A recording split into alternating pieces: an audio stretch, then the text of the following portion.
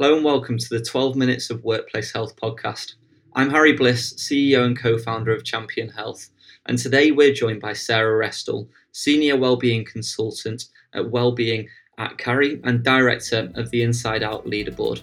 In Sarah's previous roles, she's worked as the Employer Engagement Manager at Mind and has also been an integral part of the Time to Change programme and also the Farmer Stevenson report that's been published by Deloitte. Today we're going to discuss all things senior leadership, how we can get senior leaders brought into wellbeing and promoting the right messages. Welcome, Sarah. Hello, Sarah, how are you? Hi, Harry. I'm fantastic, of course. What are you out of 10 today on the form score? Oh, I love that question. Well, I think I started today as an 8. I'm recently recovered from COVID. So I've got that euphoria you get when you suddenly feel better, even if it's after a cold and you're like, oh my God, I'm fine, I'm alive. So I had that euphoria this morning. I got up at 6 o'clock. I went to the gym. I was ready. I was working by 9. And so I was feeling quite amped. And yeah, that was the first time I've gone, or the second time I've gone to the gym since the COVID, since I was out of the isolation. And it just makes a difference, doesn't it? Knowing that you can exercise your body and helps. For me, it helps that I can do it in the morning.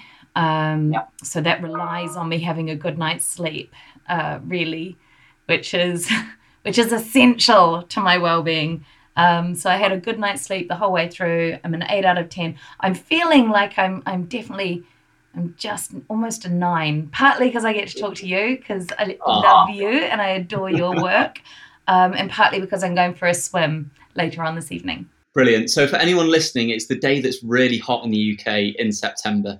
So we don't get many of those days. So I've mentioned to Sarah that, we'll be able to have 12 minutes strictly, and then you'll be able to jump into the sea following that. So following the introduction that we had, Sarah, and all of the work that you've done and excellent work that you've done, one of the main areas that you really work with is senior leaders and getting that senior leadership buy-in with workplace wellbeing, which we know is so important.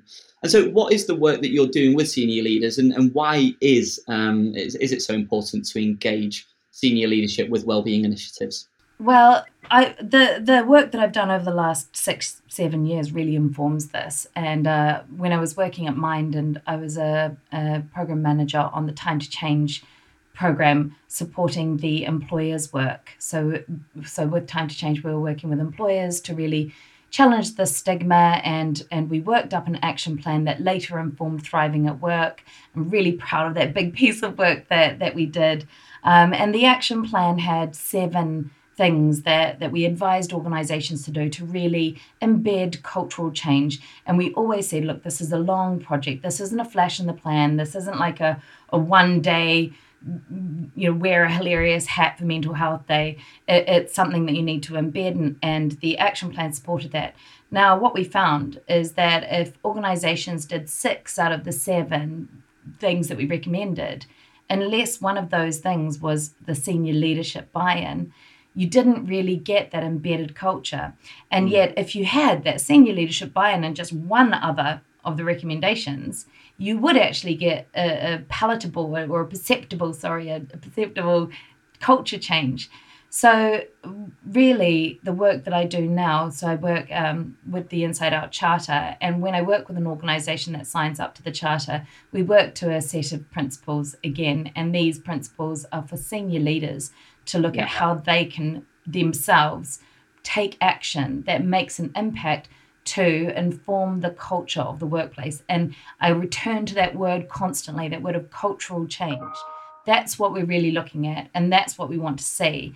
And the work that I do with our charter members is looking at what is the tangible action that a senior leader can do to support the strategy that potentially the head of HR is rolling out, because it's the senior leaders that set that tone, that set that culture, and it does trickle down.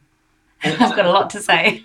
No, there's so much to unpick within there. I find it absolutely fascinating because a lot of initiatives try and start from the bottom up, but I completely agree that the top-down element is crucial. If you don't get your senior leadership team engaged and bought in and really using their influence, I guess, to communicate it effectively, it can all fall down. Now, there are some organisations that we've spoken to recently that have individuals that really want to get their organisation behind well-being, but sometimes there are occasionally senior leaders that aren't quite ready for it and are slightly reluctant or maybe slightly don't want to engage with well-being at the moment. What would be your message to those individuals that want to try and get the people around them engaged with well-being and overcoming that resistance? Well, to get your senior leaders engaged, because once you have your executive team on board, it's really easy to get everybody else on board because they're dictating it as a part, like as an agenda on the board meeting minutes every single time. It's really easy to get everybody else inspired. So I think that my recommendation would be, if you are a head of HR, or if you are the head of wellbeing, or if you are in charge of pushing the wellbeing program, you want to put together a business case. And that business case wants to prove two things. One of them being that it is the right thing to do. So one of them is an ethical evidence that it's the right thing to do for your people. And the other one is to prove a return on investment. And that's looking at things like looking at data in the best way that you possibly can. So a return on investment might be something along the lines of decreasing the amount of time that somebody might take off if they are really suffering from mental ill health. So one of the things that you can do as a part of your business case is go to HR and go to those data details and say how many people were absent due to ill health that was mental ill health, and have a look at actually how much it's costing your organization. And be aware that if your organization isn't really open about speaking or doesn't challenge the stigma attached to speaking openly about mental health, that actually there'll be a bunch of data in there that are people taking time out with migraines, back problems, or taking time out but not being open about the fact that it might be anxiety, stress. It might be the fact that they're still suffering from long-term impact of grief, or really, really struggling because their child is struggling. And all of these things they're taking time away from work for. So it's really good to have a look at how much time away from work is costing you. And then also consider presenteeism. So presenteeism is when people turn up and it's rife. And Rob and I talk about this all the time, where since we've been remote working, you can turn up and you can click you can move your mouse every now and then so it shows up as green on your screen that you're working. You can respond to any email that you get really quickly, but the rest of the time you might be deeply unwell or not actually able to work or perform to your best functions. So these are the kinds of things that you need to try and dig down and grab that data set for, because that is going to show evidence that there is a monetary need. You can add that to your business case, and you can show in your business case using examples from other organizations who have already instilled best practice in mental health. Use those statistics and those case studies to show how they have managed to change that and turn that around. So that's one way with that business case. But just to come back to, because it's the right thing to do, a business leader who is connected to this personally is more likely to really stand up and lead the way. And that's where you kind of need to invite your senior leaders to share their experiences of either living with a mental health problem or supporting someone or having the impact of someone in their family, someone they're close to, having experienced mental ill health, poor health. 1 in 4 of us are diagnosed with a mental health problem. That means every single one of us will have experienced the impact of poor mental health in our lives. So appealing to the idea that they've been directly influenced by that and getting them to share their experiences will help to get them involved in that conversation, involved in the agenda, and help them to move that forward. I think that's crucial, that again, it's sharing those real life stories as well as getting the data behind it.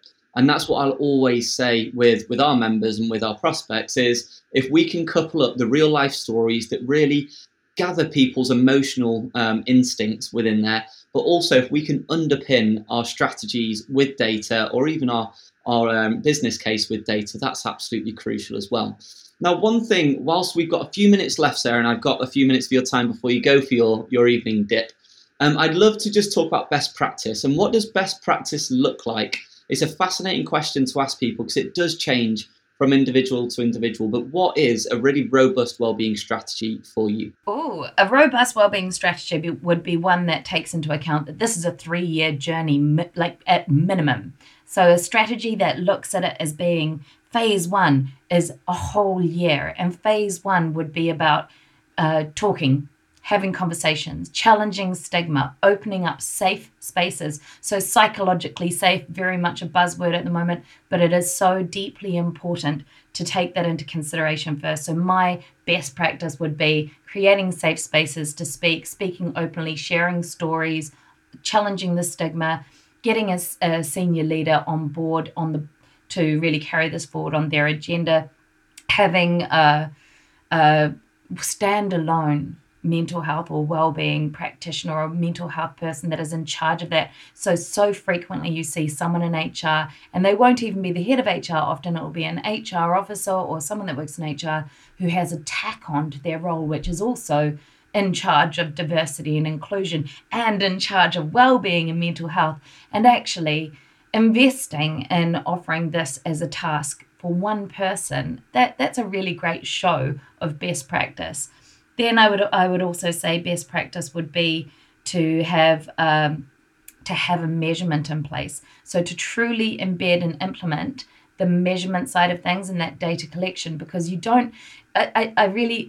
frustrates me when people are just guessing at a solution and people will be like, oh, what do you think we should do? Should we do training in this area, or should we get in someone to do some talks or some lunch and learns in this area? And I'm thinking, well, you're guessing at where the problem is. So first of all, look at diagnosing the problem. So what are the diagnostics?